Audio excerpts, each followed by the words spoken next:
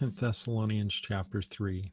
Finally, brethren, pray for us that the word of the Lord may have free course and be glorified, even as it is with you, and that we may be delivered from unreasonable and wicked men, for all men have not faith.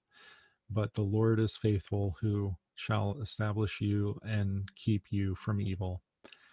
And we have confidence in the Lord touching you, that ye may both do and will do the things which we command you. And the Lord direct your hearts into the love of God and into the patient waiting for Christ.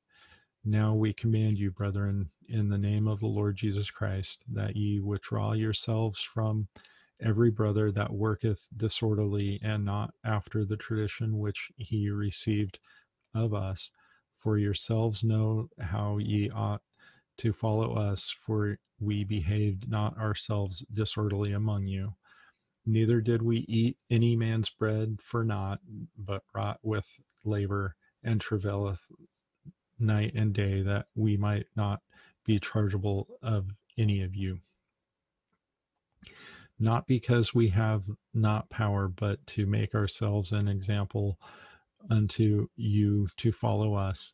For even when we were with you, this we commanded you, that if any would not work, neither should he eat.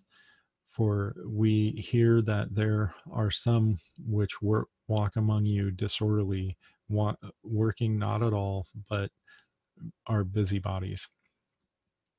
Now, them that are such we command and exhort by the Lord Jesus Christ, that with quick quietness they work and eat their own bread.